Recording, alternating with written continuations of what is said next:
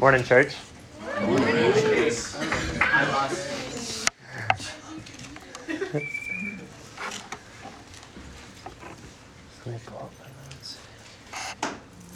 Well, I have the joy of bringing the word this morning.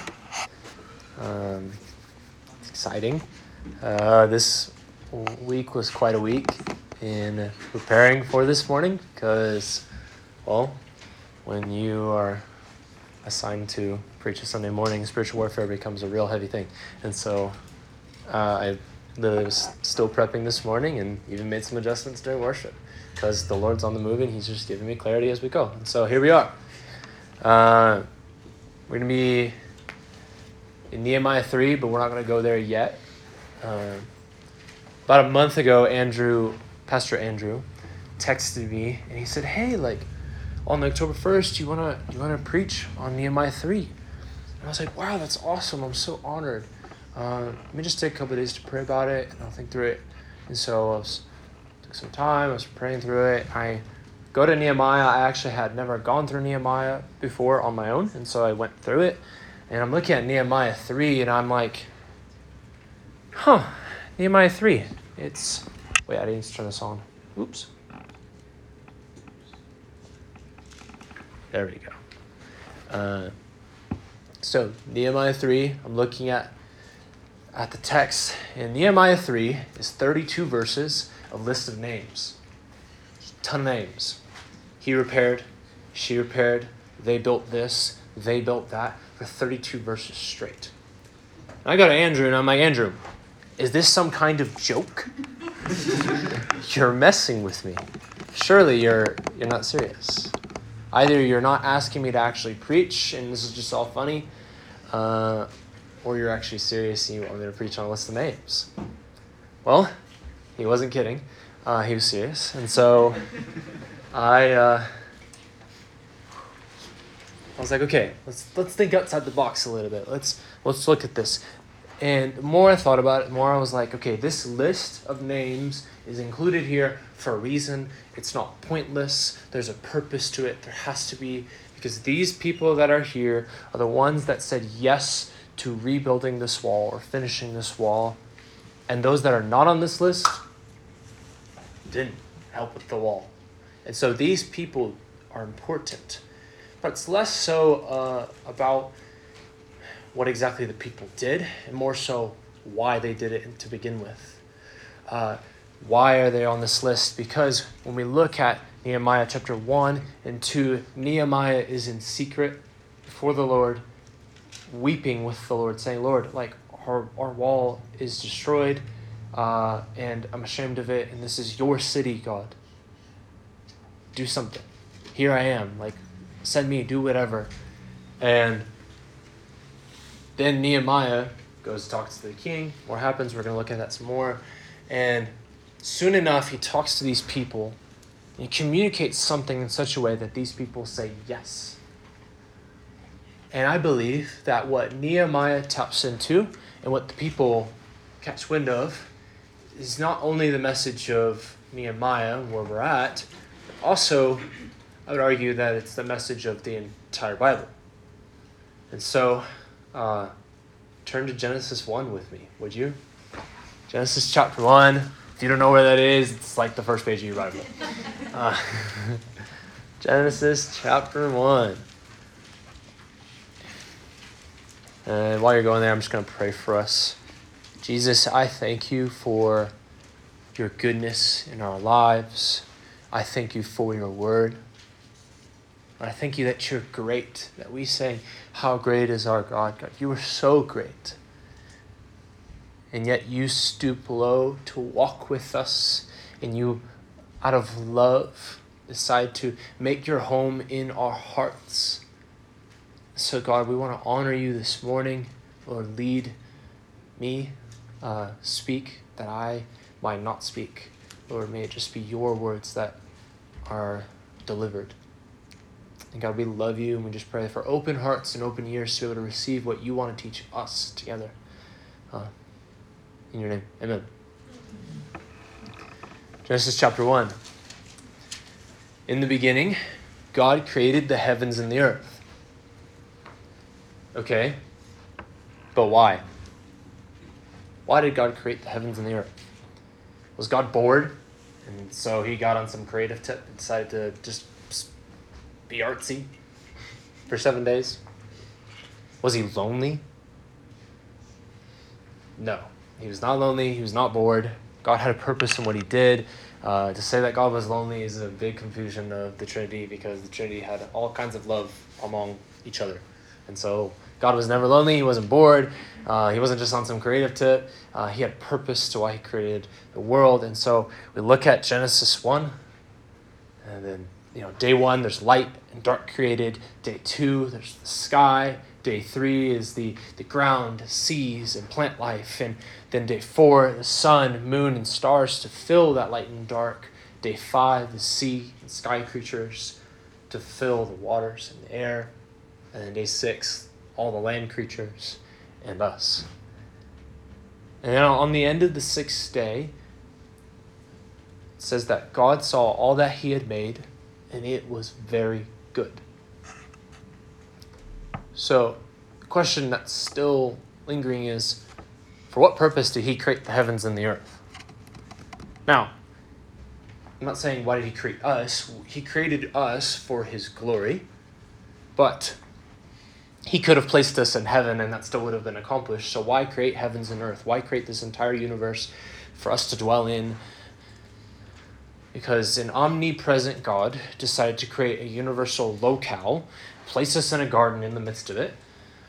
And why? Well, whatever reason he has, we see that he accomplishes this mission by the end of chapter 1. Because at the end of chapter 1, it said that God saw all that he had made, and it was very good. He had completed his mission. And so there's this lingering question in chapter 1. Why did he do this? You're thrown right out the gate with God creating everything. And you're like, who's God and why did he do this? Well, I want to propose to you that the entire rest of the Bible, after chapter 1, gives us one resounding answer to this question of why did he create the heavens and the earth. And I'm actually going to give credit to Michael Miller of Upper Room for this language, but I believe that the answer is that the God who is everywhere simply wants to dwell somewhere, and that somewhere is among his people. What do I mean? Let's look across the entire Bible real quick. Quick survey, okay? I'm gonna use the whiteboard. Is that cool? Can I use the whiteboard? Is that fine? Okay, cool. Yeah. So, we have the garden. Then we have altars of Abraham, Isaac, and Jacob. Then we have the burning bush of Moses. Then we have the cloud by day and fire by night. Then we have Mount Sinai. Then we have the tabernacle. Cool. I can do this. I can spell. Andrew wasn't kidding when you come up here. You forget how to spell. Then there's all the temples. Then there's the courts of the temples. Then the prophets. Then there's the Holy of Holies. We're just going inward. Then the prophets prophesied of God being inside people's hearts. Okay? And check this out. There's Jesus himself. Then there's the arrival of the Holy Spirit inside of man. Oh, but we're not done yet. Then there's the church. Then there's the garden city of Revelation 22. You're like, what is this entire list for? We're just talking about lists today, aren't we, Chase? These things all have one thing in common. God, omnipresent, somewhere, a location that's actually tangible, confined. God among his people showing up. The God who is everywhere at all times, decided to manifest himself in specific ways specific locations, and there was a reason for this. You know that one meme where the guy has like strings across an entire wall and he's like, I'm not crazy, but this is happening. This is what I'm thinking of when I'm looking at the Bible. That there is a pattern, clearly, that God is trying to accomplish something, and God's people along the way caught on and understood it. Across the entire Bible, God and his people have sought to make a home for the presence of Yahweh among man. The God who is everywhere wants to dwell somewhere, and he's been inviting his people to participate in that, in restoring this communion with him in our world since Genesis 3 happened. Because we were in the Garden of Eden and everything was fine. But then it all got messed up, and we've been in this process of restoration. Let's look at Genesis 2. First verse in Genesis 2. It says, Thus the heavens and the earth were completed, and all their hosts. By the seventh day, God completed his work which he had done, and he rested on the seventh day from all his work which he had done. Then God blessed the seventh day and sanctified it, because in it he rested from all his work which God had created and made. So God creates everything, and then he stops. And he rests in it. What? Why did you stop? Think about it. I believe that God made a home for his presence to rest upon, setting it apart for himself and his people to have communion together forever. And yet, we messed it up. And this is how I know that we did. Genesis 3:8. Does this work? How do I do this? Oh, no, too far. Back. Yeah, there it is. And they heard the sound of the Lord God walking in the garden in the cool of the day. And the man and his wife hid themselves from the presence of the Lord God among the trees of the garden. They heard the sound of God walking. Well, first off, if they heard the sound, that means he's familiar. That means he's been around before. That means he's been walking there before. This has been a pattern of God to walk among his people. This is not some new thing where it's like, whoa, I've never heard this thundering before, and now it's thundering. No, this had to have been familiar. That the omnipresence of God is exercising his omnipotence, his strength, and he's placing himself into a locale in the garden among Adam and Eve, among his people. And yet, we have what's in front of us, perhaps one of the saddest verses in Scripture, that man hides themselves from God instead of going to him to hide themselves from his presence. How can you hide from the presence of God? He's omnipresent. He's everywhere. Clearly, there's something happening where the God who is everywhere actually is somewhere at the same time. God and man had perfect communion together, and yet man ruined it entirely. And since then, God has been on a mission to restore this intimacy, the father and his kids walking together with nothing in the way, just like cool of the day. No crazy rain like we got the last 2 days. So the question for us now is, since we're on the other side of Genesis 3, how do we partake in that mission today of kind of catching this vision for God wanting to be among man, yet he's everywhere? Where in the world would he dwell? And why in the world would he do it? Well, because he wants to. And so how do we invite him into a place to do that, his presence? Well, before we get to the practicals, let's go to Nehemiah. Nehemiah chapter 1.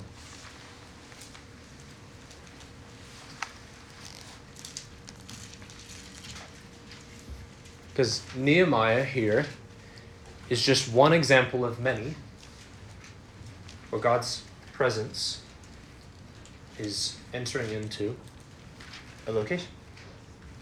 Nehemiah is just an example, and we're in Nehemiah chapter 3, and it's only fitting to talk about the entire concept while we're looking at one specific example. So Nehemiah, well, in Ezra, which is the same book, Zerubbabel tries to rebuild the wall. King Artaxerxes shuts him down, or Art, as we've been saying, shuts him down and doesn't finish the wall, so the wall's half finished.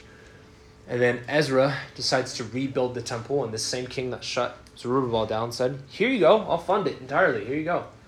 Artaxerxes is just like bouncing back and forth, and Ezra actually finishes the temple. Then Nehemiah, and he hears that what Zerubbabel had started didn't get finished, and in chapter 1 he begins to weep. And so he then, in chapter 1, goes to the king, and by the way, this is the same exact king that shut Zerubbabel down. And King Art takes a turn, and it's the hand of God at work to continue to fulfill this mission. And so he moves even a pagan king to say yes to the rebuilding of the wall that he just shut down not too long before, probably about 15 years before. And so what I want to look at is what's going on in Nehemiah throughout this time. Something's happening in the heart of Nehemiah that I think actually points to what sort of places God desires to dwell in. And so if you look at Nehemiah in chapter 1,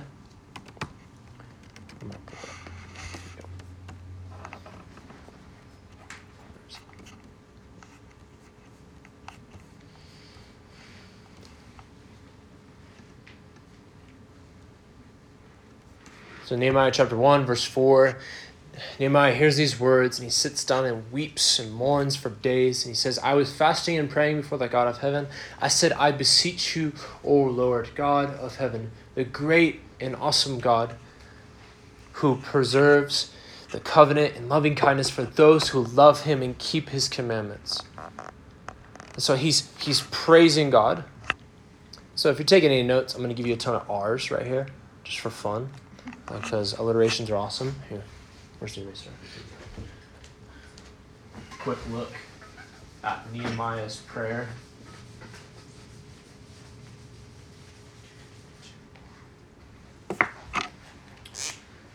So we see he's turning to God, the great and awesome God who he's raising or praising, however you want to put it. He's uplifting God in worship, beginning in the right place. Psalm 100 says, enter his courts with thanksgiving, or enter his courts with praise. That's the language, same wording. Beginning in the right place with worshiping God for who he is, understanding that I am not God, but he is.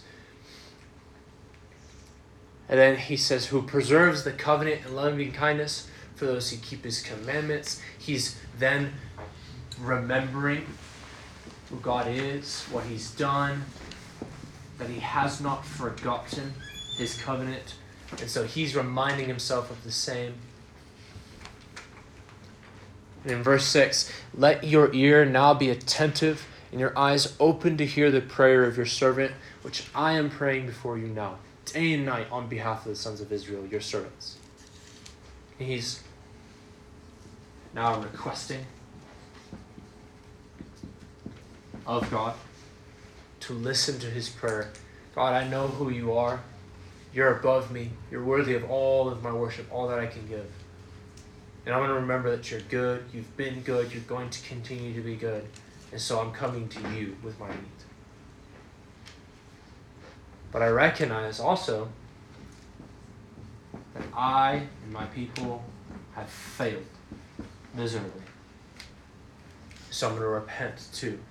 I'm coming to you, God, asking for help, but I recognize I'm off track. We're all off track. And because of that, we're at this place that we're at.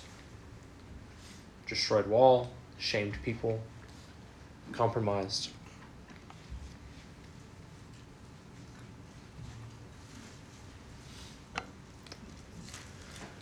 But in verse 8, he says, remember the word which you commanded your servant Moses, saying, if you are unfaithful, I will scatter you among the peoples. But if you return to me and keep my commandments and do them, Though those of you have been scattered were in the most remote part of the heavens, I will gather them from there and will bring them to the place where I have chosen my name to dwell. God's chosen a place to dwell, and he's going to bring his people back. So he's recalling the faithfulness of God. Saying, God, you promised this. Not only am I reminding myself, but I'm recalling it out loud because that's who you are, God. And so this is kind of the model of Nehemiah's prayer, of how he goes to the Lord with it. He repents for his sin. He's remembering what God has promised. He's recalling the faithfulness of God. And he's praising him for what he has done. And so what he's doing right here is he's beginning to position himself in the fear of the Lord to say yes to whatever God wants him to do. And so for us, in understanding the mission of God being among his people, in order for any of this to work, we have to begin with the right heart posture. And why do I say that? Because there was a day where God dwelled in temples, but there is now a time and forevermore where God is inside of us.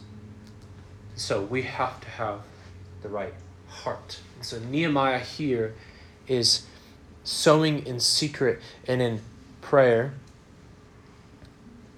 God, make my heart your home. He's not saying that language, but that's what's happening here. Let's look at chapter 2.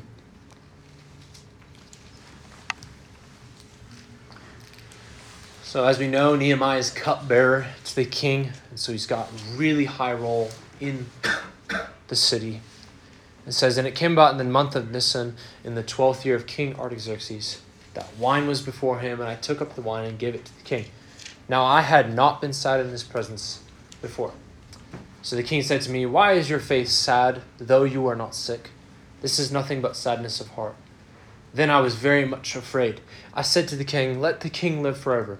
Why should my face not be sad, when the city, the place of my father's tombs, lies desolate, and its gates have been consumed by fire? Then the king said to me, what would you request?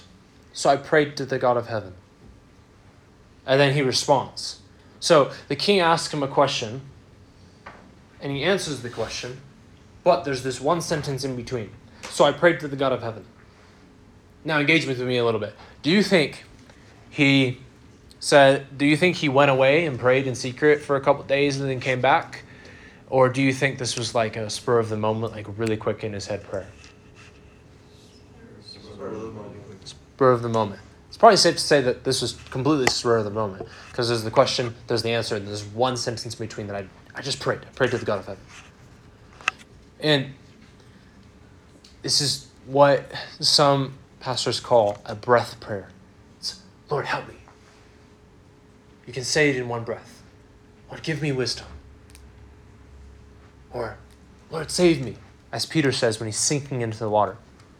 It's these breath prayers in a moment of an act of faith going, I'm going to turn to God to this moment, and I'm not going to try to figure it out myself. Even though he knew that his request was to rebuild the wall. But he takes that moment because he's been positioning his heart to obedience to God, that he says, like, okay, God, we need to have a quick meeting. What do I say? And he does that very quickly, and he responds because his heart is already in the right place. He doesn't go into this winging it. He goes into it with his heart already in the right place. Say, God, I'll do whatever you want me to do. Here's what's going on. And I care about my people. It's kind of like Isaiah 6. It's, here I am, Lord, send me. And so he's before the king, and he prays, and he asks to rebuild it. Nehemiah is a cupbearer. Chances are he doesn't know anything about rebuilding a wall. But because clearly God asked him to, in his prayer, it doesn't say anything about God, give me the opportunity to go rebuild the wall. That may not have been on Nehemiah's radar at all. That may not have been in the plans. But nonetheless, in this moment, that's what he asks. I want to go rebuild the wall. And so If we think from a symbolic level, if now, as we know, our hearts are the temple of the Holy Spirit and the temple of God, and at this time we're already post-Isaiah and Ezekiel and all of these prophecies concerning God dwelling in the heart of man. And so Nehemiah is protecting actually the temple of his heart with a wall of loyalty to God. And so now he's able to rebuild the literal wall of Jerusalem with God's people willingly, even though he may not have known what in the world he was doing, because he's protected his own heart in fidelity to the Lord. He said yes to whatever God wants him to do. And so when we obey God, as Nehemiah did here, God provides for our needs. We know this is true because when we obey him, where God guides, God provides, as you've maybe heard it said. The same thing happens for Nehemiah here. The king basically gives him everything. He's like, here, you can have all the help you want. You want the resources? Great, here you go. You want the help? Hands? Here you go.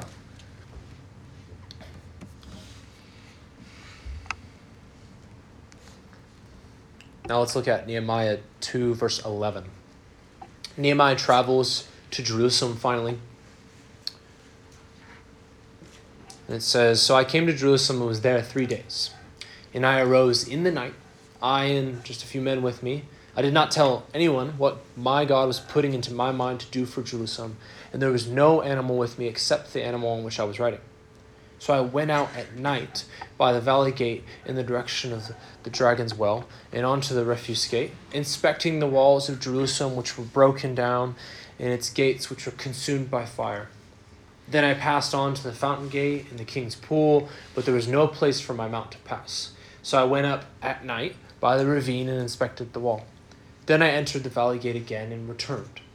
The officials did not know where I had gone or what I had done, nor had I as yet told the Jews, the priests, the nobles, the officials, or the rest who did the work." Nehemiah is doing all of this in secret, not looking for attention. He's literally just going and looking, and I think he's strategizing, he's thinking through, he's not looking for attention, he's not seeking opinions from the crowd on what they think that should happen with this wall. He's not permitting voices to come in and discourage him because, well, the wall build already got shut down. So I try again. You should stop. He doesn't care about any of that. He's like, God's given me this mission, so it's me and the Lord and the few guys with me. So he's examining the wall so he can kind of anticipate people's objections, maybe create a game plan, praying through the different facets of what is before him. Because God has given a vision to rebuild the wall, to finish it, to surround God's city. And understand this, that we are God's city. We, God's people. And then Nehemiah finally opens up the gate in verse 17.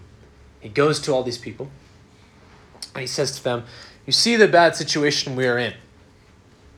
All right, guys, let's talk about the elephant in the room. Jerusalem is desolate and its gates are burned with fire. Come, let's rebuild the wall of Jerusalem so that we will no longer be a reproach. Now, to these people, it could potentially be like the boy who cried wolf, because Zerubbabel just tried to rebuild the wall and it didn't work. Like, yeah, we already tried that, didn't work, so what are you doing? But Nehemiah didn't stop there. Verse 18, "I told them how the hand of my God had been favorable to me, and also about the king's words which he had spoken to me." Check this out. "Then they said, 'Let us arise and build.' And so they put their hands to good work." They're in. But there's still opposition, as to be expected. But when Sanballat the Horonite and Tobiah the Ammonite official and Geshem the Arab heard it, they mocked us and despised us and said, "What is this thing you are doing? Are you rebelling against the king?" We finally see some opposition that Nehemiah probably anticipated. Is Nehemiah just going to like, "Oh, you're probably right, fine. Oh, sorry, my bad. I'm just gonna go back. I'm just gonna quit." This is my fault. Sorry, I just had an idea. It was just an idea. No. So I answered them and said to them, the God of heaven will give us success. Therefore, we, his servants, will rise and build, but you have no portion, right, or memorial in Jerusalem. In short, get lost. We're not stopping. He's so set on what God has told him to do because he began with the right heart posture. He got his heart to the right place, and so he was willing to do whatever God asked him to do in the face of opposition. Because we're going to continue looking at Nehemiah. This opposition doesn't stop right here. Nehemiah didn't win the battle right here, and all of a sudden, oh, okay, sorry, Nehemiah, my bad. You're right. We'll just leave you alone now. No, they continued to push back, and there was opposition all throughout the rest of Nehemiah. But the people of God never stopped. And so for us today, neither should we.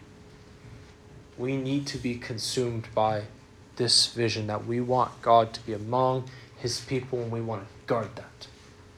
Because that's what the wall was for. The temple's finished. It's there. And I forgot to say it first, but if you like sermon titles, I like sermon titles too.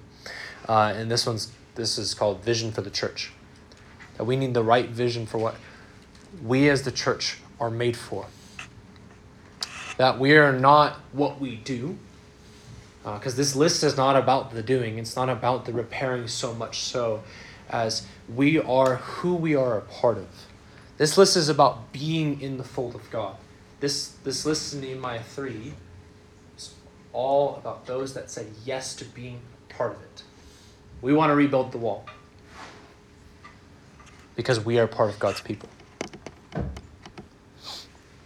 It's about identifying with God and his people and not the world. And so the church today, us, we're called to this ministry of repairing, you could say, of inaugurating the restoration of all things, of God saying, I'm going to make all things new. And so how do we catch this vision again to rise and build and repair what's been bent in our temple, the church? Well, let's turn to Isaiah 66. So I think the answer is here.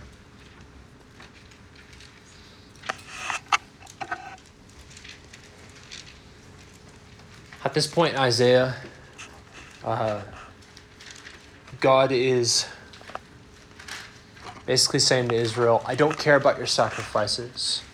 I don't care about your love for the temple. I care about your hearts. You're getting it all wrong. And this is so in line with what we're talking about right now. Verse 1 in Isaiah 66. Thus says the Lord, heaven is my throne, and the earth is my footstool. So I am on high, I'm everywhere, and everything of this earth is beneath me. I am God. And he goes, where then is a house that you could build for me? I'm everywhere. You can't contain me. Where is a place that I may rest? I don't think he's mocking them. I don't think he's saying that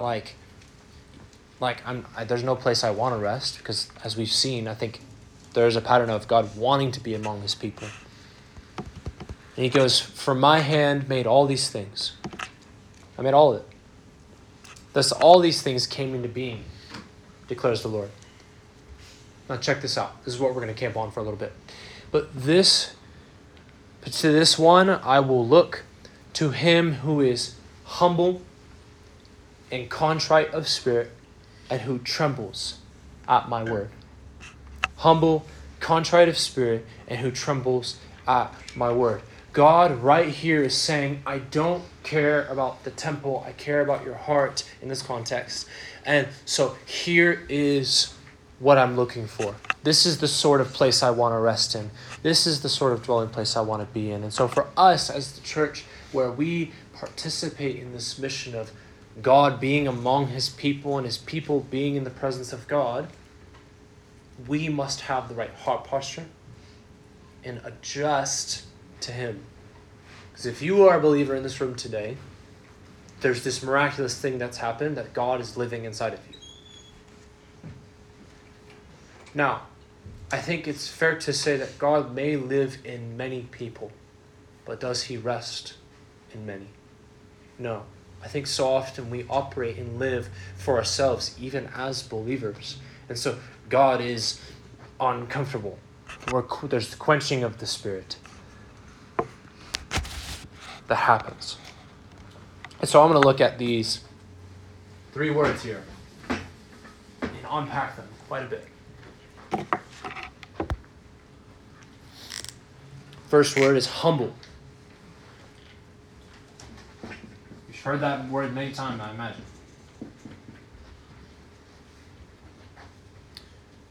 I would say that the one who is humble, recognizing that they are here and God is here, below and above, the one who is humble worships the one who deserves it. That Jesus gave himself up in humility, Philippians chapter 2, and because of which he's been exalted. And so our response to him is to bend low and worship. I mean, check this out from Philippians 2. Have this attitude in yourselves, which was also in Christ Jesus, who, although he existed in the form of God, did not regard equality with God a thing to be grasped, but instead he emptied himself, taking the form of a bondservant, and being made in the likeness of men. Being found in appearance as a man, he humbled himself by becoming obedient to the point of death, even death on a cross. And it's for this reason also that God highly exalted him and bestowed on him the name which is above every name, so that at the name of Jesus every knee will bow, of those who are in heaven and on earth and under the earth, and that every tongue will confess that Jesus Christ is Lord, to the glory of God the Father. Then Paul says this, so then, my beloved, just as you have always obeyed, not as in my presence only, but now much more in my absence, work out your salvation with fear and trembling, for it is God who is at work in you, both to will and to work for his good pleasure.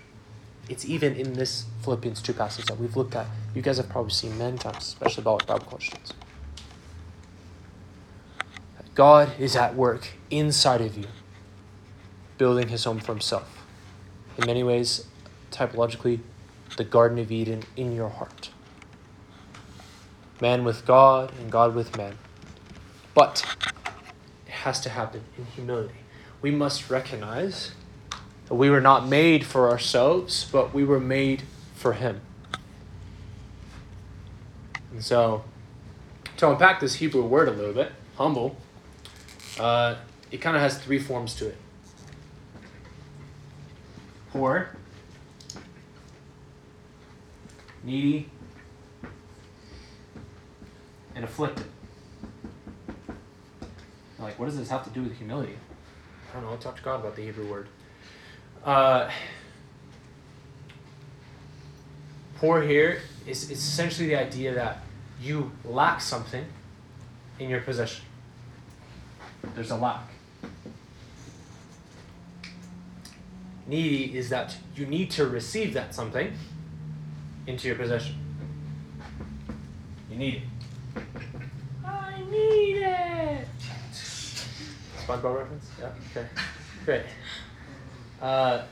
Afflicted is at the same time that you lack something that you need, you also possess something else that's harming and weakening your ability to receive that something you need.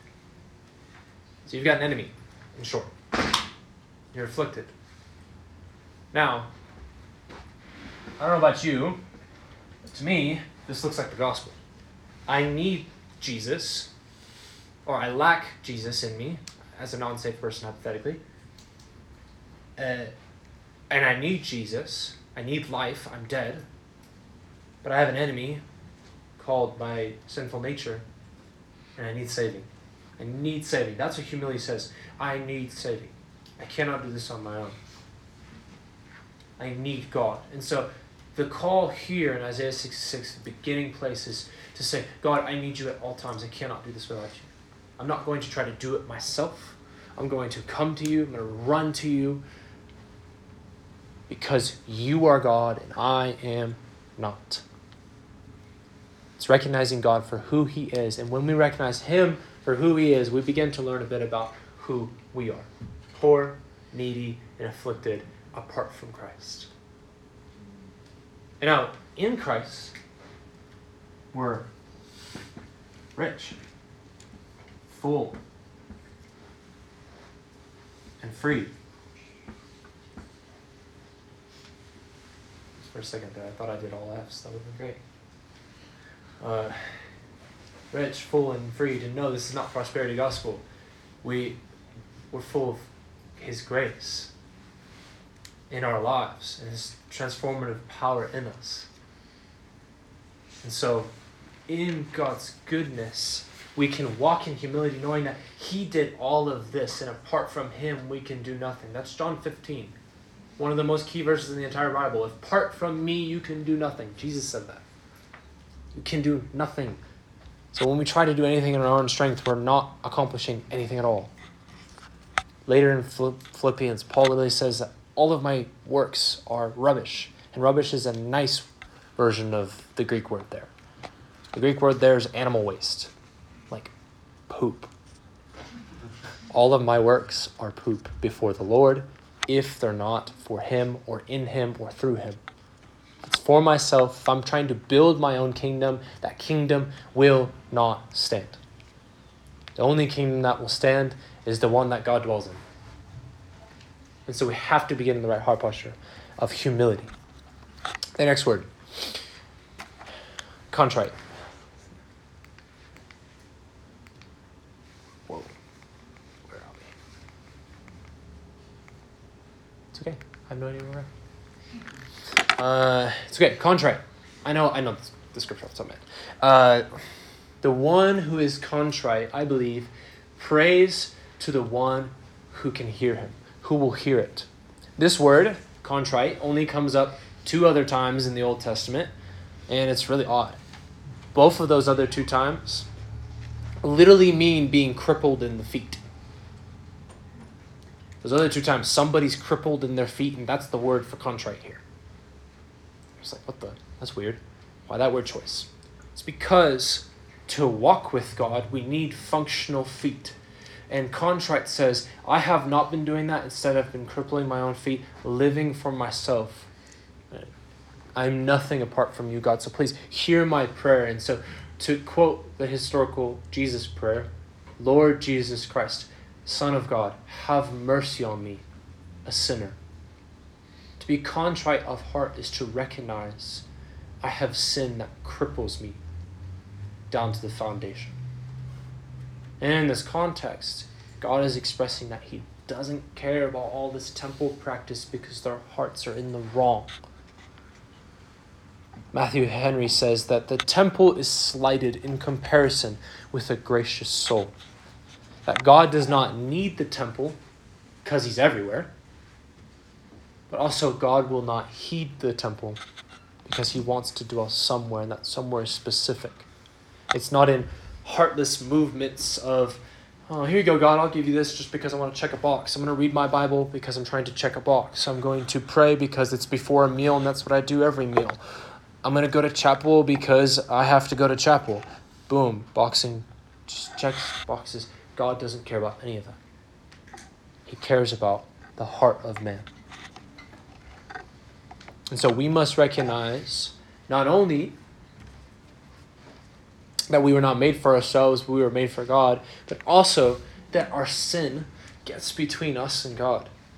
But Christ rose from the dead to change that. And that's good news. That this can be our story now.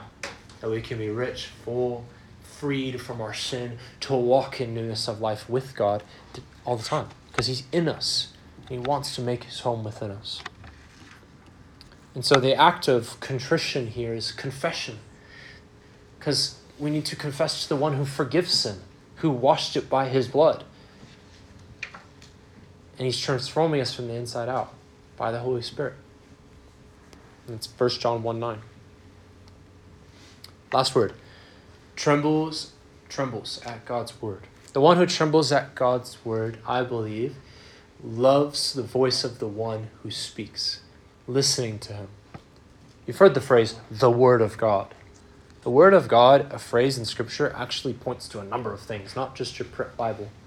It is the print Bible, because the Bible, his commands and his precepts are things that we should read, digest, live without any excuses. The Bible must be your compass. It must transform your life. But the Word of God also points to Jesus himself. He is the Word. John chapter 1. He is our example. He's our teacher. He's the Word lived out in reality. And so our response to Jesus as the Word of God, if we are to tremble at God's Word, tremble does not mean like, oh my gosh, I'm so scared.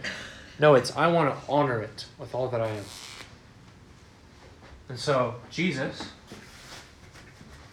I believe, has a lot of titles, definitely. We're not going to do another list. God love him. But I believe primarily he has three core roles. First one, as Messiah. And we ought to thank him continually for giving his life for us, for living the perfect life and being the perfect sacrifice that we couldn't be to raise us in newness of life. That he's the Messiah. And now, functionally, that happened in the past. He's always our Messiah, but functionally, that happened in the past. Okay? So, past. Okay? And naturally, that means the next one is the present. Now, still the Messiah. Don't get me wrong. But then, Jesus is also the high priest. If you've never read Hebrews, go read it. It's fire. Hebrews is so awesome. It's all about Jesus being the high priest. That he is now the one who's in charge of the temple. He is the one that takes his blood, puts it on the altar, and pardons us of our sins. And he also is the great intercessor. He goes before the Father, bringing all of our requests to him. And so, this is Hebrews 4 directly, we can confidently go to him. Continually and confidently, Jesus. And lastly, his future, now he still is this, now, but functionally it's going to happen later. He is our bridegroom king. He's the one who's coming again. King, rider on a white horse. Who are we? We are going to have the marriage supper of the Lamb and be married to as the church. Forever and ever and ever. And so we can continually come to Jesus and thank him. We can confidently go to him. And we should follow him completely.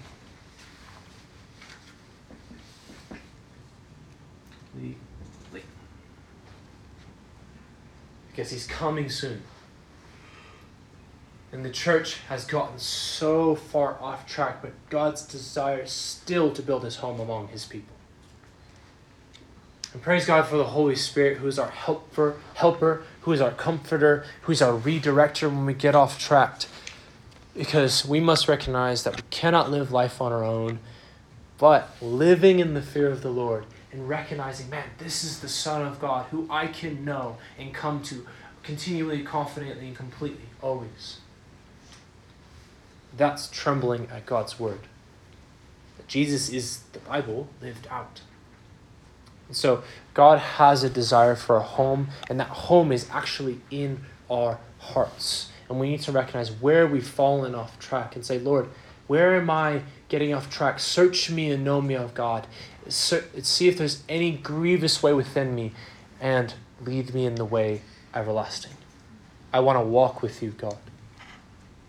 And so the garden was pointing to a greater garden. The kingdom of Israel pointed to a greater Israel. Jerusalem points to a greater Jerusalem. It's the people of God in love and in awe of nobody else but him. Pure and devoted.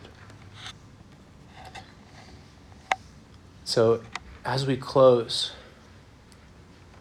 may our heart posture be of Psalm 132 that says this: "Surely I will not enter my house, nor lie on my bed. I will not give sleep to my eyes or slumber to my eyelids." This guy's bent on one thing. He says, "Until I find a place for the Lord, a dwelling place for the mighty one of Jacob."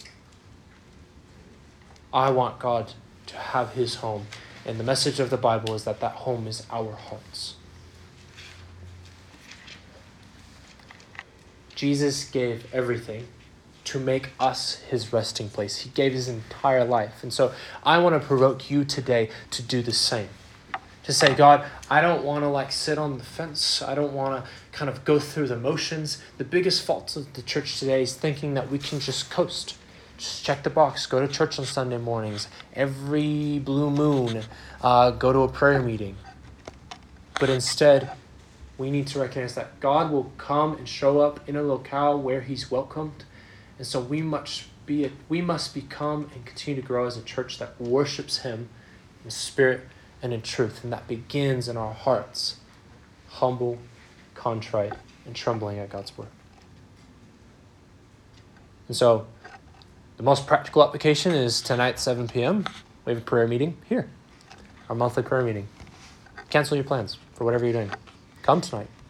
We're going to be seeking God's presence. We're going to be welcoming him in humility, Lord willing. Lord, help me get over my pride. And I'll be here. Come. Because the God who is everywhere wants to dwell somewhere, and that somewhere is in your heart. And that's an honor. Don't take that for granted as a believer. And if you're here and you're not a believer, well, get saved. God's good. He loves you. He wants a relationship with you. Don't be passive. So, we're going to be taking communion. We're going to continue worship. If you're not saved, don't take communion. Instead, get saved.